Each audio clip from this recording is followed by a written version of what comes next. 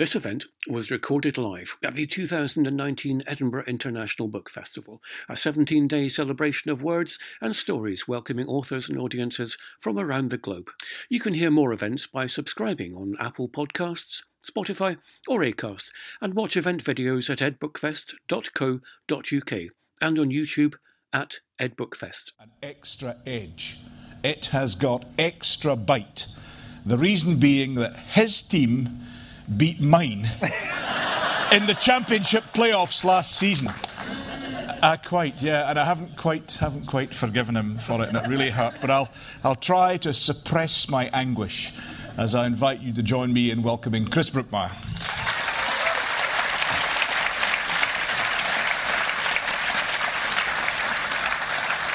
Chris, tell us a bit about the latest one, then, the Fallen Angel. Tell us a wee bit about that. Yeah, well, first of all, I'd just like to say how fantastic it is to be back at the Edinburgh Book Festival. This is like my birthday, coming to talk here. And also what I love about it is it's such a phenomenally well-organised festival. You're so well looked after, everything runs like clockwork. And you learn to appreciate that once you've done a few less well-organised festivals.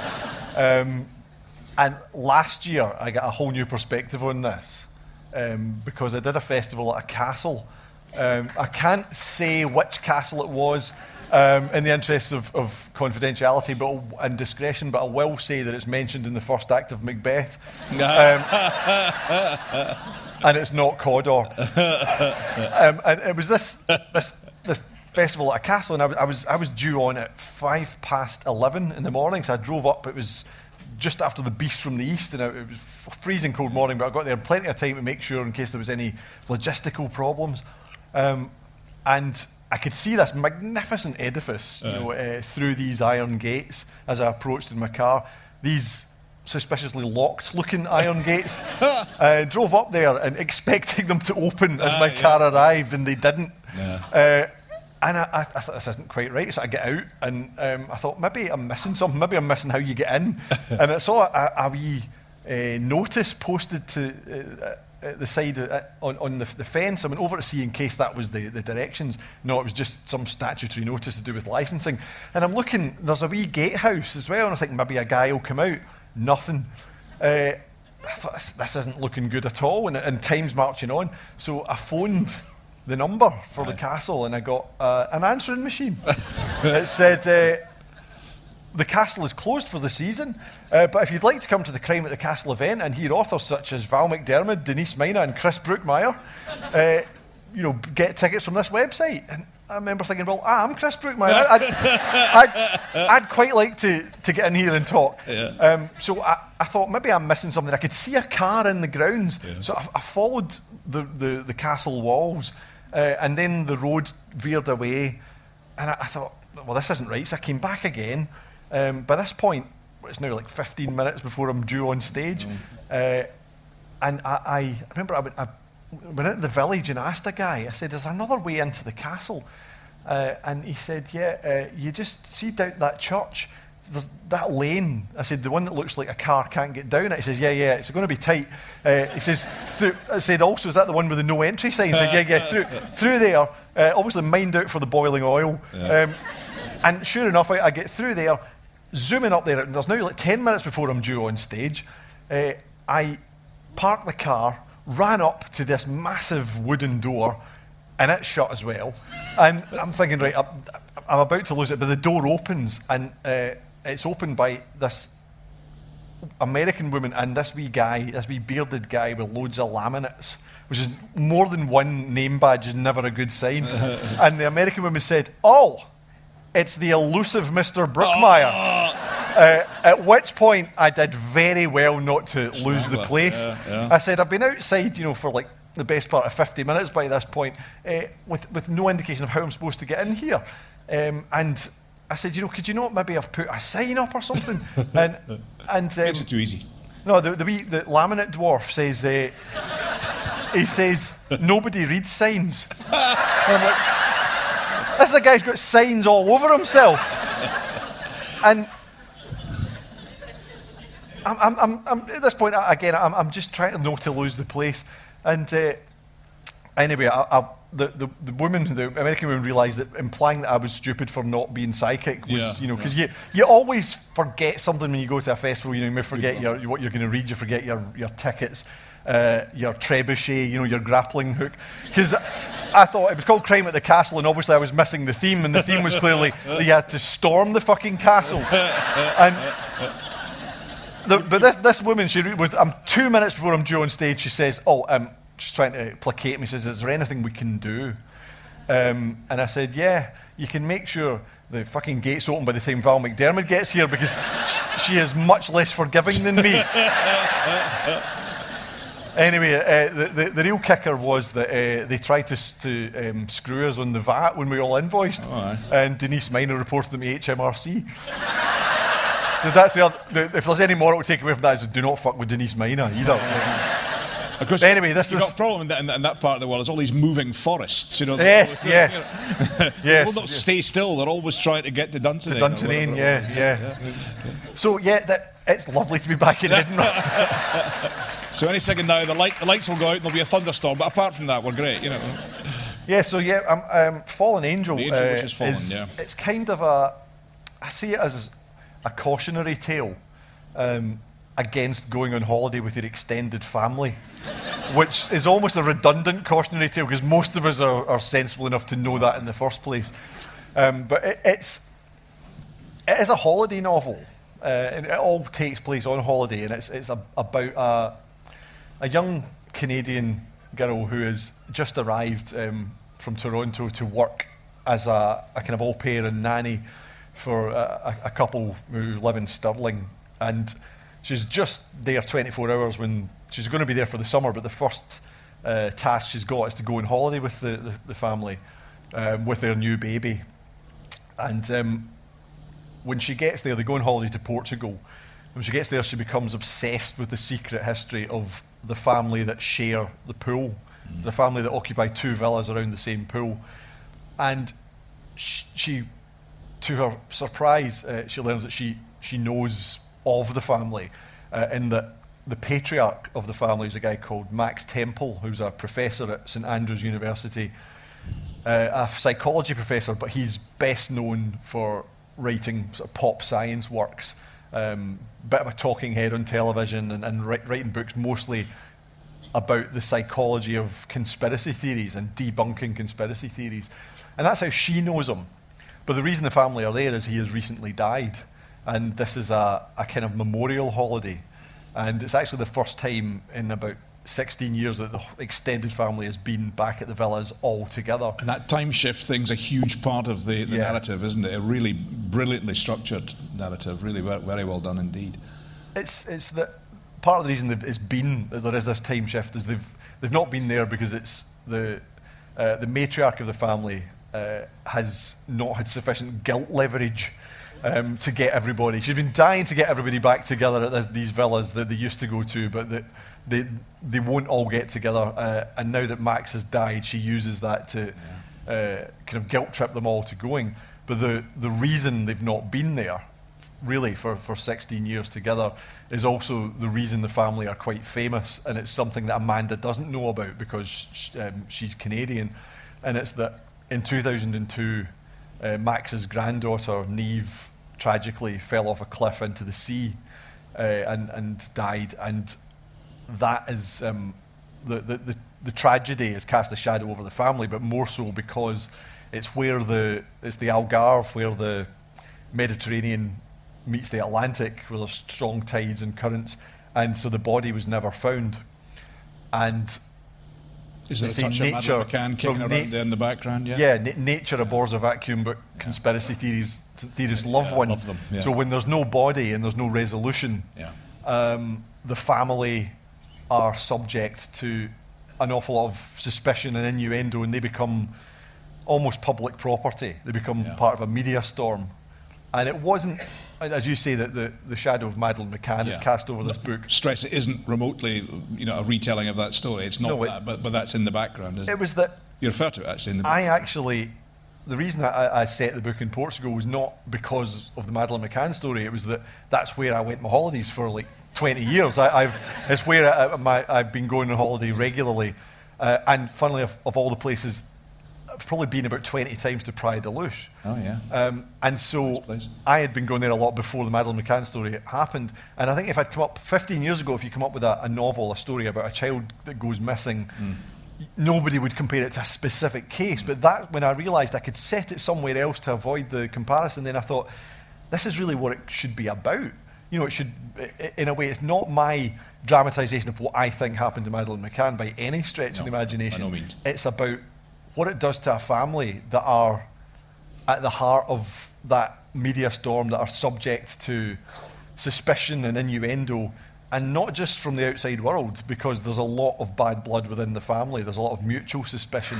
That's the reason they haven't all been back to these villas in 16 years, because they all have a lot of tension between themselves. Let's talk a bit more about that in a moment. Let's talk conspiracy theory in a moment. But you're going to do a reading for us, Chris, from the book, if you'd be so kind. Yeah.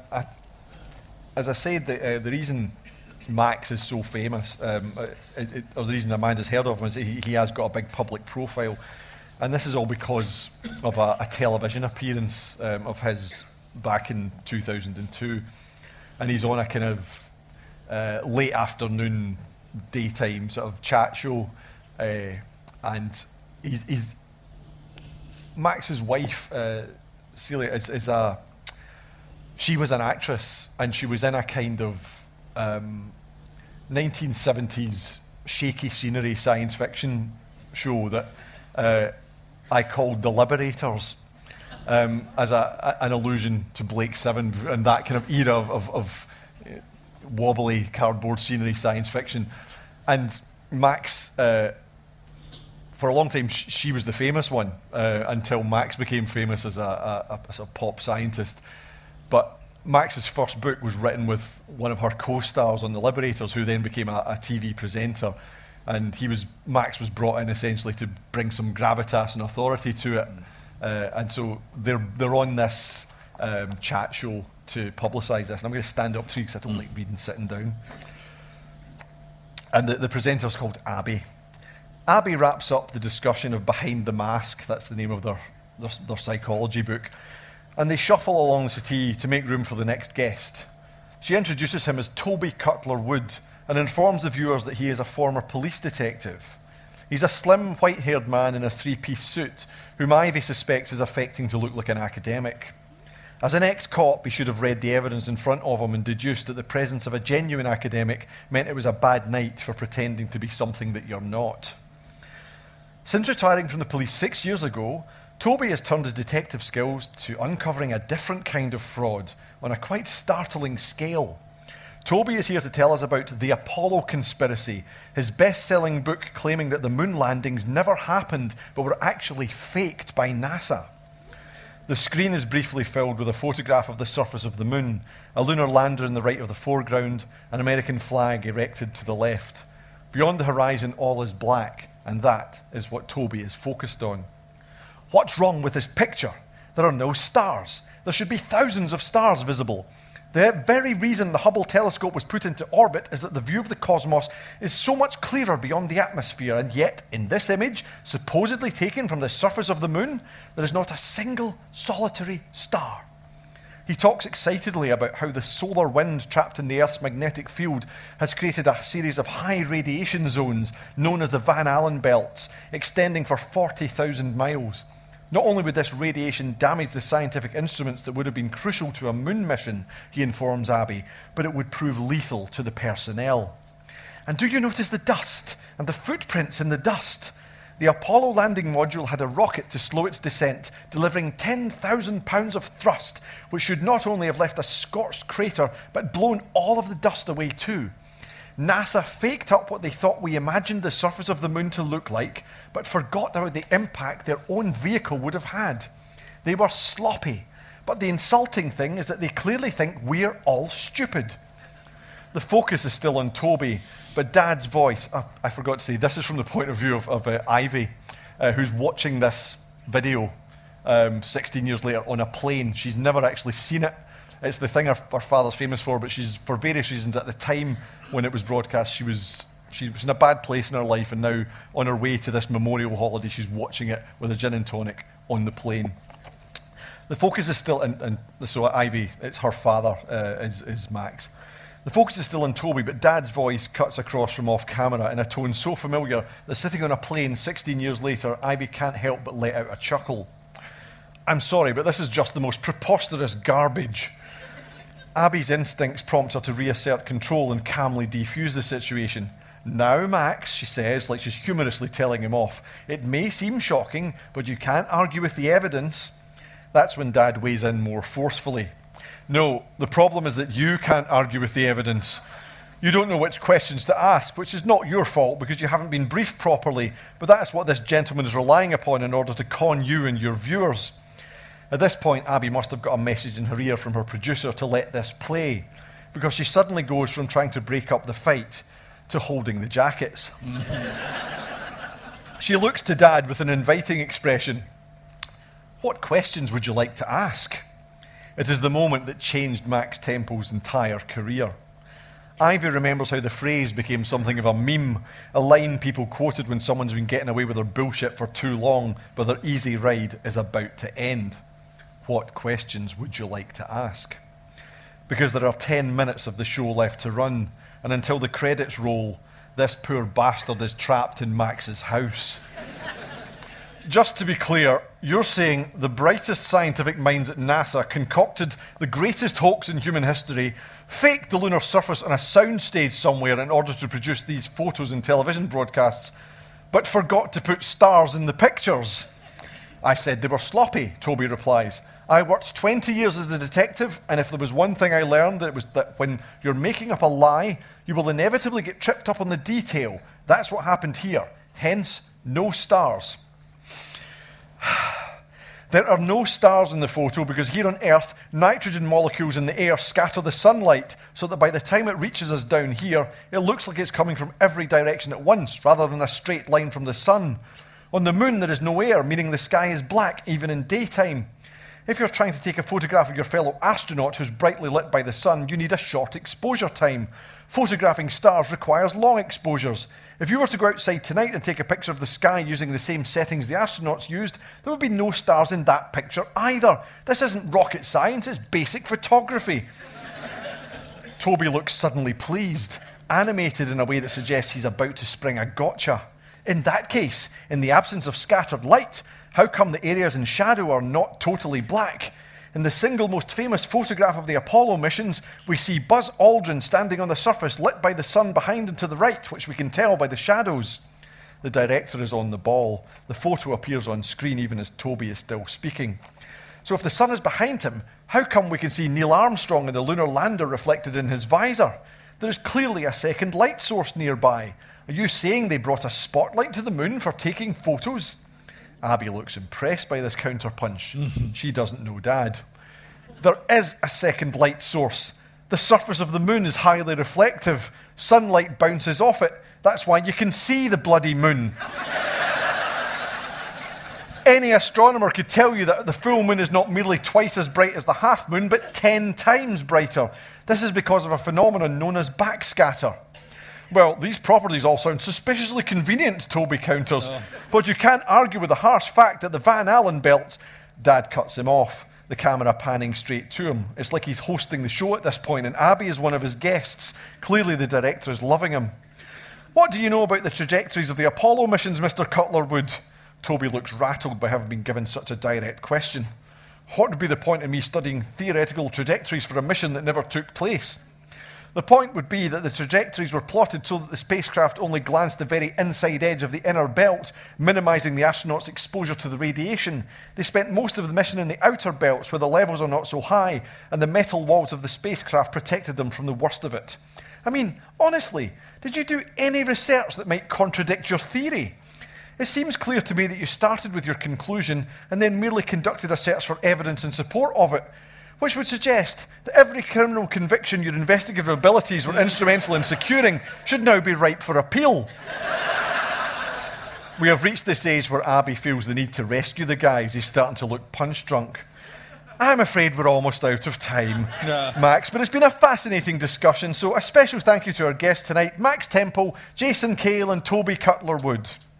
Though the camera pulls out to show all three guests on the sofa, Toby is the one to which the viewer is drawn, looking hollowed out and blank-eyed. It's an image which has reappeared on social media since Dad died, rediscovered by a new generation, a picture synonymous with abject defeat. Ivy closes the laptop and downs the rest of her gin in one go. She reflects on Dad's words to Abby about how seductive conspiracy theories could be. He went on to build a career talking and writing about this because it fascinated him far more than merely debunking the theories themselves. As a psychologist, he understood how much easier it is to fool people than convince them they've been fooled. That it is possible to sell an enduring lie, because once people invest enough of themselves in it, they will continue to believe in the face of overwhelming contradictory evidence. Right down the years, Ivy has been paying attention and taking notes. You can't pull off what she had unless you've learned from the best. Terrific. Great.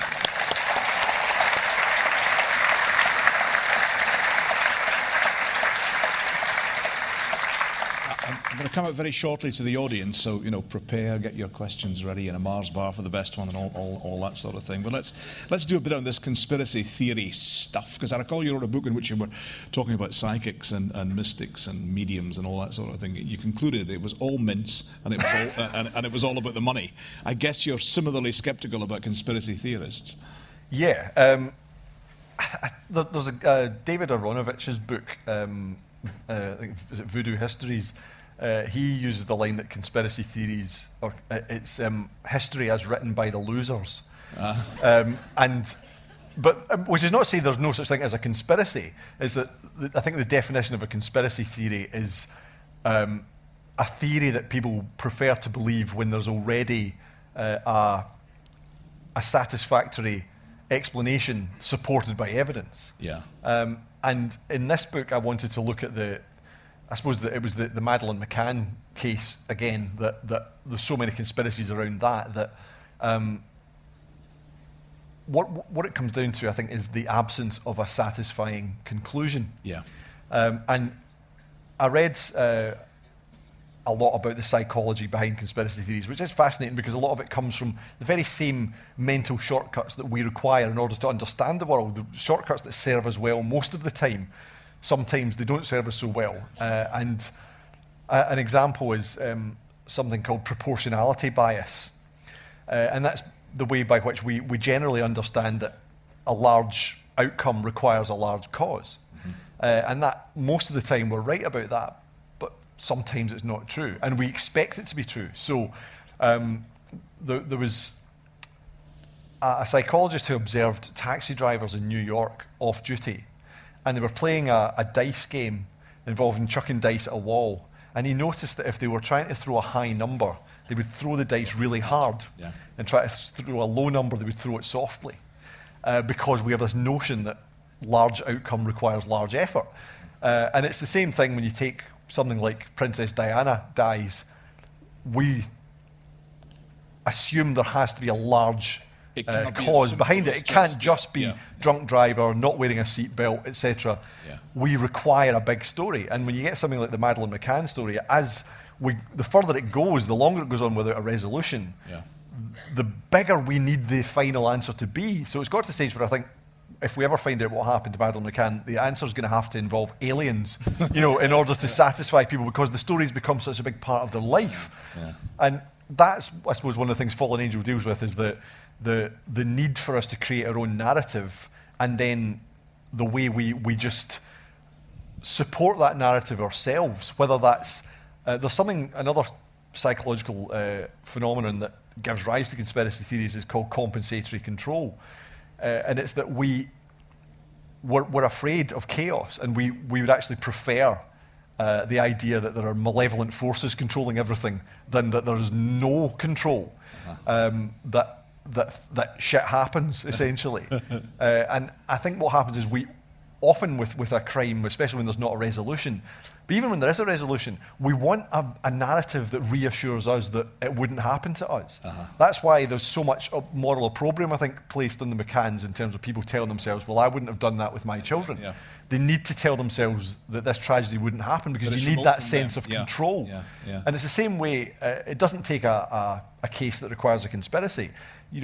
So often, if there's an apparently random murder in the street, everyone feels that bit better when it's later revealed to be gang-related, or drug-related or something, because people can say, well, I'm not involved in that, so it wouldn't happen to me. Mm-hmm. But that's the reassurance side of it. I think the book also wants to look at the way in which we do a lot of harm when we decide for ourselves that that's the story that we're sticking to, and that we won't open our minds to contradictory evidence. There's a contemporary version of that thing you read there is nonsense being challenged by fact, but there's a contemporary version of that, a developing contemporary version of that, which is the assertion that everyone is entitled to their point of view, which is true, but it almost comes to the point through the stuff that's printed online of being a complete denial of the possibility of objective truth. All there are standpoints. I think that sense of almost like what they call the 50-50 fallacy, the idea that the truth must lie somewhere in between, and then it's always a spectrum. There's always a spectrum, but sometimes the spectrum is calibrated between something that's objectively true and something that's objectively false. Yeah. Just because there are two opposing points of view does not mean those opposing points of view are both valid. No. And I think in the but we're getting to that point, aren't we? You're entitled to your point of view. The fact that it's demonstrably tripe is not. It's at all. And I think that's why in this book it's about looking at the evidence and the fact that some theories are supported by evidence and some are not, and you have to be prepared to accept it when the evidence is telling you you're wrong. And I think I sometimes wonder if I'm the classical example of the definition of a liberal as being someone who's too broad-minded to take his own side in an argument.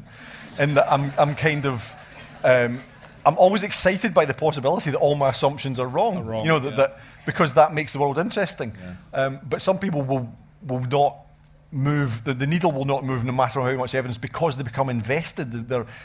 In this day and age, your identity becomes invested in what you believe. I think you challenge the conspiracy theory. You're part of it. I've got you as well. Yeah. Or what we're seeing, I think, with Brexit and with Trump, is that you're actually seeing people who I think are posturing, in that they are professing to believe things that they don't even believe, because it's kind of owning the libs. It's the posturing itself becomes almost like a point of tribal identity.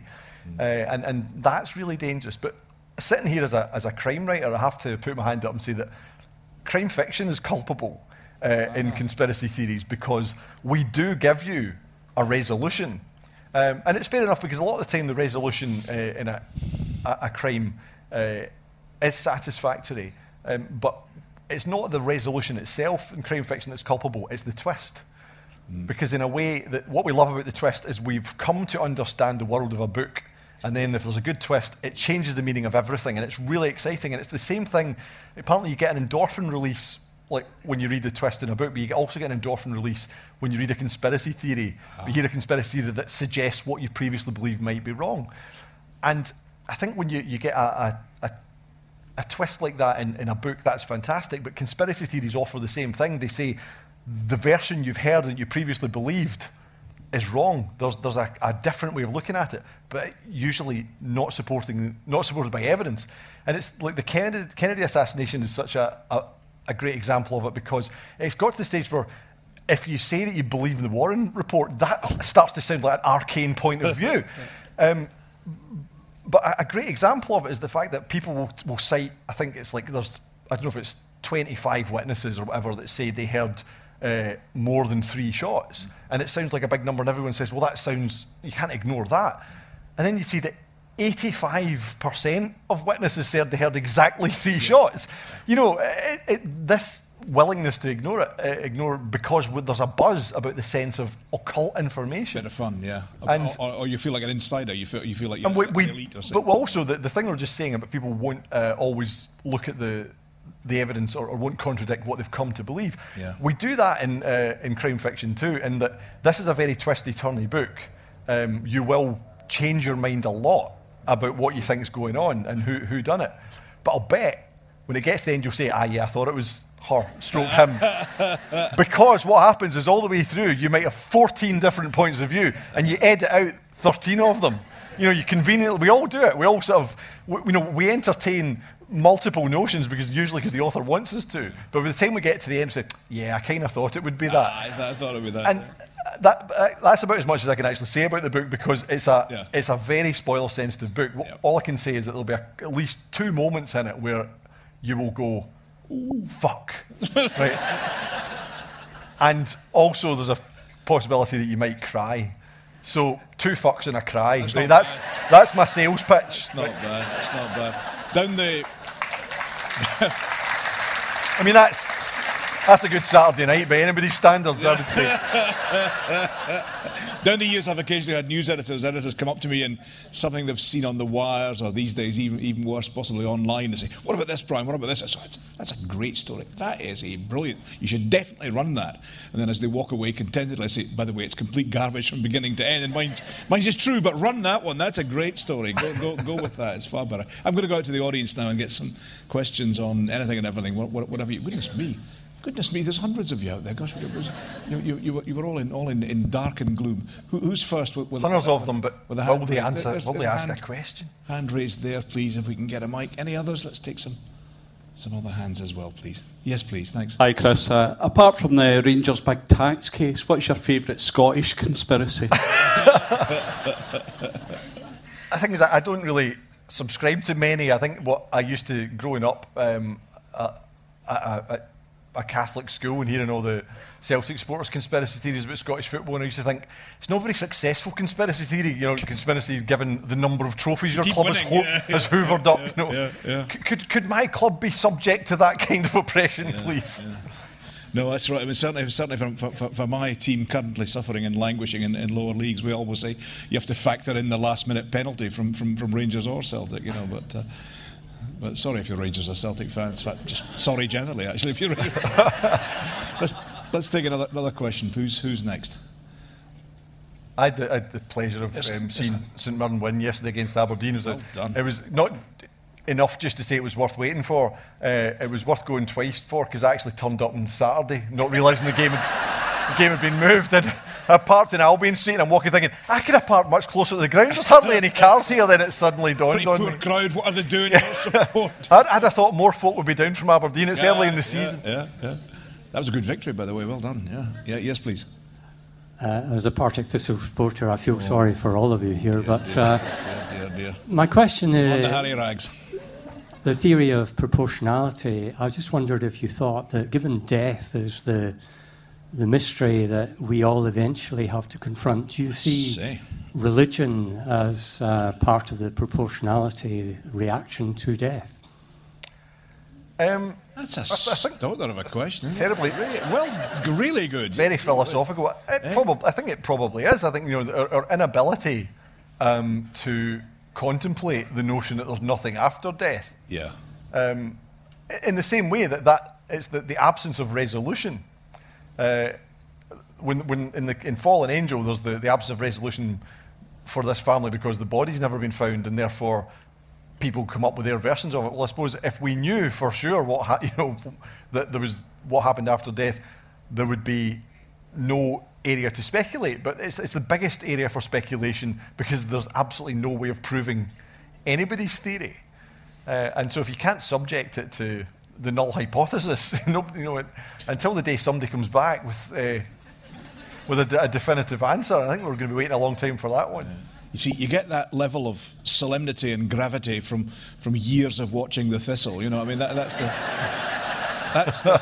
there's the result. A really solemn, serious question. Who's next? There's a hand raised there, please. If you can keep the hand up, and the microphone will get your way. Thank you very much. Thank you. Thank you. Moving away from the football analogies, because I know nothing about football whatsoever, I was very interested when you talked about the psychology of things and the science behind the moon landings. You obviously have done quite a lot of research. Did you enjoy the research? Did you actually want to do that? Or where did you start? Did you start with the research, or did you start with the ideas that you were going to do the conspiracy theory? I didn't set out to write a book about conspiracy theories. The idea, it was the evolution of the novel was interesting to me in that I had this very simple capsule idea at first, which was the idea of someone going missing in an airport, because we've all had that experience. You're travelling with someone, You're maybe looking at magazines in W.H. Smith, you turn round again, and the person you're with is gone. And you'll see them again, they're behind a pillar, they appear 10 seconds later, but sometimes within that 10 seconds, if it was a child going missing, you have all sorts of disaster scenarios, but even if it's like your spouse, and you can't see them, maybe it's just me, you've sort of start imagining bizarre scenarios whereby they could have just disappeared from your life. And I thought, well, that was the starting point. What if someone just disappears in an airport? And I realised that I wasn't going to be able to set an entire novel in an airport, although I had a notion of doing that. But it was a result of working with my wife on the Ambrose Parry, the first Ambrose Parry novel, because of the way we'd come to work together, to sit down at the table and knock ideas back and forth. I sort of started with this idea, and we sort of wrestled with this and evolved it into a question of somebody going missing, but a family all going on holiday. Or first of all, we thought they were going to a funeral. Then we thought, no, let's not make it a funeral. Let's have them all coming in from different places for a sort of memorial holiday. And then when I decided it would be about a child having died and this never been resolved, and the tension that would bring out in the family, that brought up the issue of the Madeleine McCann case, and that led me into the area of conspiracy theories. But as a writer, it's always a good idea to just create vehicles for your enthusiasms. So it's not so much conspiracy theories as that, for instance, I'm a big fan of pop science, and it's sort of led into books like Pandemonium and Places in the Darkness. So I'd read a lot about astronomy generally, but things like the moon landings. And people get hung up on the moon landings because of the conspiracy. There's something even far more bizarre than the moon landings, if you want to really bake your noodle, is the size of the moon. What they call the moon illusion is that sometimes you see the moon and it looks massive, like a bomber's moon, as they call it, and other times it looks tiny. And it's all not just that the moon itself is always the same size, but apparently if you see a bomber's moon and you went to your window and you drew the circumference of it, and then another night it was a tiny moon and you drew it would be exactly the same size. And astronomers don't know why this is. Psychologists don't know why this is. No one knows. They think it might be one of those strange things whereby it's to do with the way the human brain interacts with its environment, but nobody knows. And so this kind of thing always fascinated me. But certainly the moon landing conspiracy, it fascinated me that people would continue to believe it in the face of so much contrary evidence. And it's always based on ignorance. It's always people will come up with some apparently fascinating but an intractable piece of information, such as there should be stars in the photograph. And is it defiant ignorance, or is it a desire to be distinctive, sort of the slight smile of superiority of I do think people get intoxicated by it, because one of the things I found in my research, and I didn't so much have to research the moon landing side because I just had to go back and look at the books I'd already read about that, but it's that people who are seduced by conspiracy theories, they're not seduced by just one, they want them all. And you'll find it was found that people who were they will believe multiple competing and contradictory conspiracy theories at the same time. So it was found that people who were inclined to believe that Osama bin Laden had been killed years ago and that he was faked in various videos, the same people would also believe that he wasn't killed in the raid that Obama oversaw. So I think people get that buzz I was talking about, that endorphin rush, that people are seduced by that. I don't so much get the sense that it's the, well, I'm in the know and you're not. There's often a thirst, but there's the seduction of this occult information. But as I say, it's a vehicle for me to pour in some of the stuff I'm fascinated by, hopefully without boring the arse off everybody about it. So I was able to put a wee bit in there about that and some stuff in about the Kennedy assassination and a few other conspiracy theories. But the novel was not really about the detail of the theories. It's about our love for them. Okay, who's next? Right at the very back. Forgive me, but it's always right there. Yeah, please. That's it. There we go. That's grand. Thanks. Professor Sharp, because I can see her from here. Oh well, excellent. First class. A comment or actually a kind of request, first of all. I do hope your next book is going to be Liberators, so that we get to see the full series. But you mentioned Into Darkness, and I couldn't help thinking about the setup of that book when you were talking about the conspiracies. And that's really quite terrifying when we start thinking about AI and the control of AI. So I wondered if you could talk a little bit about the connection between those two books. Yeah, Places in the Darkness is my science fiction crime novel, my space noir, and the technology in there that I was sort of speculating about is, and I think this is probably not that far away. We're already starting to see experiments to do with this, which obviously right now we have things like we've experimented with Google Glass, the ways to just read instantly to see information projected. But I thought, what would take it a stage further and that you instantly know it? And so in Places in the Darkness, people are having implants that allow non-native information, non-native memories to be instantly uploaded to your brain. And there is what they call a watermarking effect, so that you know it's a non-native memory. So it's things like if technical specifications, because it's essentially the book takes place in a space station that's like a giant building site, and it's very helpful if you had that technical information. But of course, it would immediately be hacked and abused, and if people can upload non-native memories and remove the watermarking, how does that affect your free will? If you think you're acting on the basis of your own experience, your own memory, but it's not your memory, it's something that's been uploaded, and you're not even aware of that, because how could you know what's in your own memory if it's the watermark's been taken off? And I suppose it's that fear of, if you can't verify the veracity of the information that's in your own head. You were talking earlier about the lunar thing. I couldn't help thinking of The Dark Side of the Moon, the Floyd album. There's a line from that: "There's someone in my head and it's not me," and that struck me a little bit there as well. I can't listen to that line without feeling a chill down the spine. I must confess. Is that not just what happens when you're on broadcasting? You've got an earpiece. Yeah,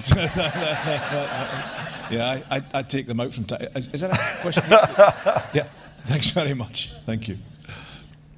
Of the many books you've written, is there one that you're very fond of the most? Oh, well, good question. That's a good question. I was doing an event with another author who I won't name, and I said, which would normally would, if I asked such a question, that's kind of, it's a bit like asking to choose between your children. And this author said, The Sun. But I kind of have, I've now written and co-written 24 books, so it's, and it's not a question of always loving the most recent one. There's certain books that I love for different reasons. So sometimes it's like I really loved writing it, and so I've got fond memories of that. So like One Fine Day in the Middle of the Night, I always have fond memories of writing that. Actually, I remember being in the home straight of writing it when I was doing an appearance down here at Edinburgh in would have been about 97 or 98. I actually remember bumping into Val McDermott, who's sitting up the back, and she had just finished, and she just delivered her novel, and I felt horribly jealous, and I went home and had this absolute blitz in about 4 days and wrote about 15,000 words, so that's why it's got a very pacey finale. So blame Val for that. Yeah. But there's The Sacred Art of Stealing is one of my favourites as well, because I always wanted to write a rom-com, really, but the book I'm most proud of, oddly enough, is one of probably the most atypical of my books, Pandemonium, which is a horror story, essentially. Technically, it's a science fiction story, but it's a horror story. And I think it's that, as a writer, there's always that description. You know, people say things like, every book is a failure, you know, there's sort of pompous expressions you'll get. Yeah. But it is the case that every writer has some platonic ideal of a book that they start with and then write themselves further and further away from it. I'd say that Pandemonium was the one that was closest, to what was projected on the wall of Plato's cave was closest to the reality, and it was partly because it had started as a screenplay, and I had a very strong outline of it, and I was able to work from that and write the novel. But also, I think thematically, I got in all the things I wanted to say.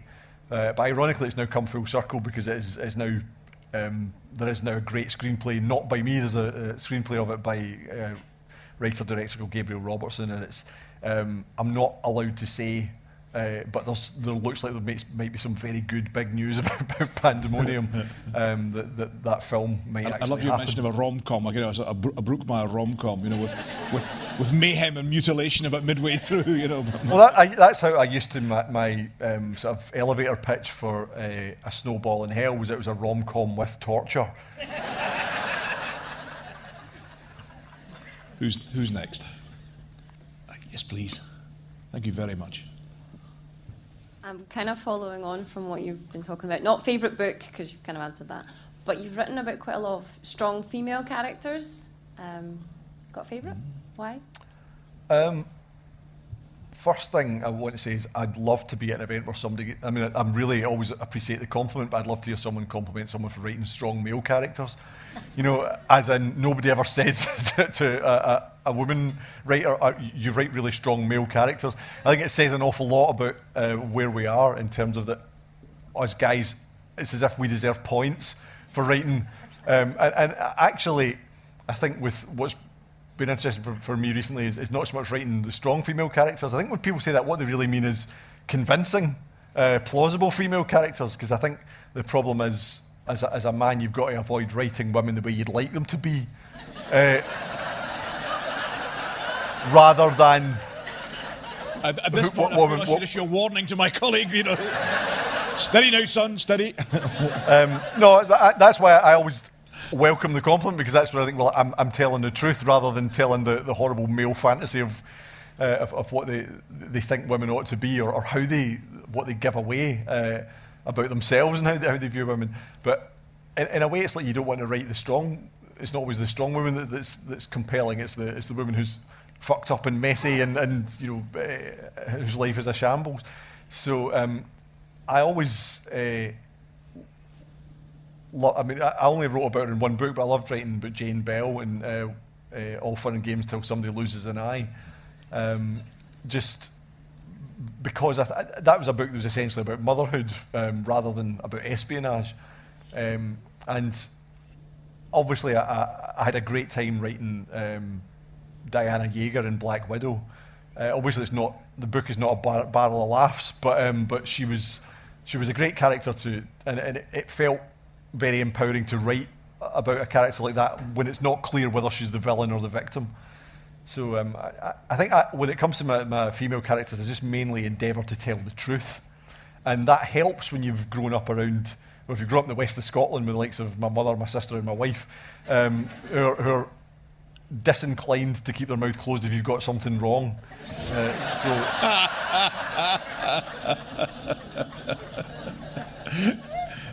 They're inclined to tell you fairly abruptly, are they? I believe, Chris, you've been moving into as a crime writer. You've been discovering a new skill and a new talent. A legend in a different way. We have, as you may be aware, a crime writers band, fun-loving crime writers, and which our guitarist Stuart Neville, who is here, I think on the 22nd. I think here under his pseudonym, because he writes fantastic novels. As Stuart Neville wrote The 12, which won the LA Times Book Prize, but he wrote So Say the Fallen, but he also writes as Hale and Beck. But it's best summed up, this band, in that Stuart had a T-shirt made recently which says "Best midlife crisis ever." We've got Stuart on lead guitar, and Stuart's a phenomenal guitarist. We've got Doug Johnston, who's also at the festival. I think he was here already. Whose novel Breakers is just one of the best crime novels published this year. Doug plays drums. We have Luca Vesti, who wrote The Bonekeeper, on bass. Mark Billingham on rhythm guitar and vocals. Myself on rhythm guitar and vocals, and Val McDermott on lead vocals. And last year we played about 13 festivals, book festivals. And this summer we played the Glastonbury Festival, which was, people kept saying, oh, well, that must have been on the bucket list. It was so out there, it wasn't on MD's bucket list. It was just one of those things. Mark Billingham got the invitation for us to play, and he had to send us an email that was headlined. The subject line was "This is not a joke." And so we played the Glastonbury Festival. We played the Cornbury Festival the week after, which is known as Posh Stock. It's near Chipping Norton, and it was tremendous, great fun. We actually had a bigger crowd there than at Glastonbury because there was less competition. And it's weird that people will just come and see, and if they like it, they stay. And we had about 2,000 people by the end, all bopping away. What sort of stuff do you play? It's all covers, and it's all crime and murder themed. That's it.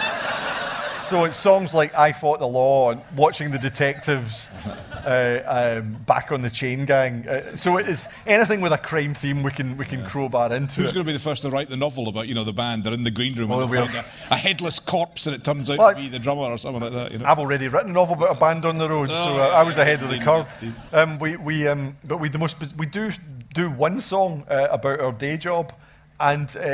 With the most bizarre interlude. This young woman came up to her. She must have been an adolescent, maybe 19 or 20, and said, "Oh, you guys were amazing. That was fantastic, and that was so witty. That song you guys did about yourselves. That was so witty that you'd written that." It was Paperback Writer. We're thinking, this girl's living in the movie Yesterday. We watched that movie, yeah. Where they don't exist. Look, I think we've got time. And we Fun Loving Crime Writers are at the festival. We're at the Spiegel tent on the 23rd, Friday the 23rd. Typical musician, he always plug in the next gig, I don't know. Well, actually, I'll do that as well. Ambrose Parry, this tent Saturday night. Enough already. It's time for one more. Please, if I can get a microphone to our friend here, that would be great. Maybe two. Let's take this one and see how it goes. You just mentioned Ambrose Parry. I just wondered what was forthcoming. Apart from Saturday night, 8:30 in this tent, the second Ambrose Parry novel was called The Art of Dying, and it's set in 1849, a couple of years after the events of the first novel. And it's, if you want to know more, you know where to find me. And myself and Marissa will be only too happy to tell you all about it. But as a brief taste of what was it like writing with your wife? How did it work? Were there tensions and spats, or was it all joy and light? It was utterly harmonious the entire time. No, my favourite comment that Marissa made on stage in the past year was we were talking about how she's so fastidious in her research, and obviously having been an anaesthetist for 20 years, she knows her subject inside out, and she has this very informed perspective on the whole thing. And she was trying to express how she felt a degree of sympathy for me as the person who was just bringing the sort of storytelling chops to it, and she was the one who was clued up. She didn't choose her words perfectly well. In front of a big audience, she said, "Yeah, I feel sorry for Chris because I know all this stuff, and he only knows what I've told him."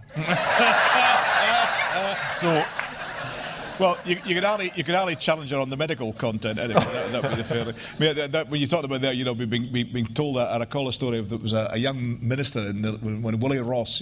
Remember Willie Ross? You're all far too young. Secretary of State for Scotland, very very fierce character, but quite a glowing figure as well. This young, I think it was Frank McElhone was made a minister, and he came bouncing into Willie's office. "This is great, it's great. Well, I'm going to be a minister. What do I do next?" Willie didn't even look up from his book. He just said, "You do what you're dealt." I think some contemporary politicians could do with that advice. There's time for one. Squeeze in one more. If anybody's got a burning question that they care to ask, there must be one. Surely. Yes, please, right in the front row. Hang on a wee second. The microphone is coming. We do this as a fitness program for the staff here, by the way, so they can go bobbing around the hall. Yes, please. Thank you. Well, I apologise, first of all. It's not actually a question. Oh. It's more of a comment on the conspiracy theories. Oh. Because I have been seduced by one this very day. Jeffrey Epstein. Did he commit suicide? Was one of his... You expect the music there, don't you? No, I know. It would be... The definition of conspiracy theory is when we've already got all the information and someone comes along and wants to give us an occult alternative. I think, yeah, if you've got dirt on some of the richest, most powerful people in the world and you just suddenly die in a jail cell, I don't think that's the most outlandish notion to think that there was foul play. There's going to be the odd question or two raised, isn't there? Yeah. Especially when your connections are so exuberant as his appeared to be. Well, do you know, I was just thinking, you're always hostage to the final question, which that one was on topic. That was a good one, yeah. Sometimes you get that kind of final question. It's like, do you write longhand? But I thought I'll just sort of finish things off by, I've got this fantastic email that I got a wee while ago. I may have read this before, but it's just like a great. I'm still thrown by it. It was this, somebody wrote to me and said, "Dear Mr. Brookmeyer, I'm an avid fan of your writing." This was a few years ago. He said, "Having purchased all 15 of your books so far, and I think you're one of the best authors I've read." Obviously, there's going to be a but coming. And he said, "I purchased Bedlam on Friday and started reading yesterday. I'm very disappointed that you seem to feel the need to do the same as just about everyone else at the moment and use the C word in your writing. And I am not particularly po-faced about swearing. They always tell you they don't have a problem with swearing when they're writing to you to complain about you swearing. He said, I'm more disappointed that you're doing the same as everyone else, using a so-called taboo word to juice up your writing. I do hope you're not using the C word because you feel it will improve your writing or make it more edgy and or fashionable, because it genuinely does not. Yours, name redacted." And I replied, because I was hugely intrigued, in my reply, "Dear name redacted, I am disappointed that your enjoyment of Bedlam has been diminished by the use of a word you find particularly offensive. We all have our triggers and our sensibilities, and the C-bomb remains a word that many readers have a problem with. I do hope this won't lose me a reader." You always have to keep them on side. "However, what somewhat confuses me about your email is that you state you've purchased and enjoyed all 15 of my books so far. I've just spent 5 minutes running a search on the computer for instances of the offending word in all of my manuscript files, and here are the results. In chronological order. I'll just give you selected highlights. Quite Ugly One Morning, 14. One Fine Day in the Middle of the Night, 23. The high watermark is A Tale Etched in Blood in Hard Black Pencil, 65. Bedlam, the book she was writing to me about, 1. Obviously, it was a belter. So I finished off by saying, as you can see, this word has been appearing frequently and consistently in my work since the beginning. I'm not being facetious when I say that under the circumstances, I would genuinely love to know how you failed to notice or be offended by more than 250 uses of it across the body of my previous work. Yours, Chris Brookmeyer, and I have been yours, Chris Brookmeyer." Thank you very much. Chums, we're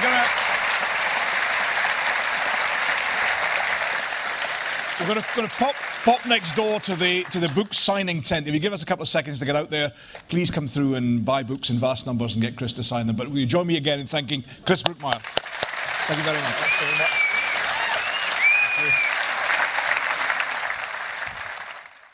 Thank you for listening. Find out more about the Book Festival at edbookfest.co.uk and keep up to date on events, booking information and more by following us on Facebook, Twitter and Instagram. Just search @EdBookFest. The Edinburgh International Book Festival takes place every August in Charlotte Square Gardens.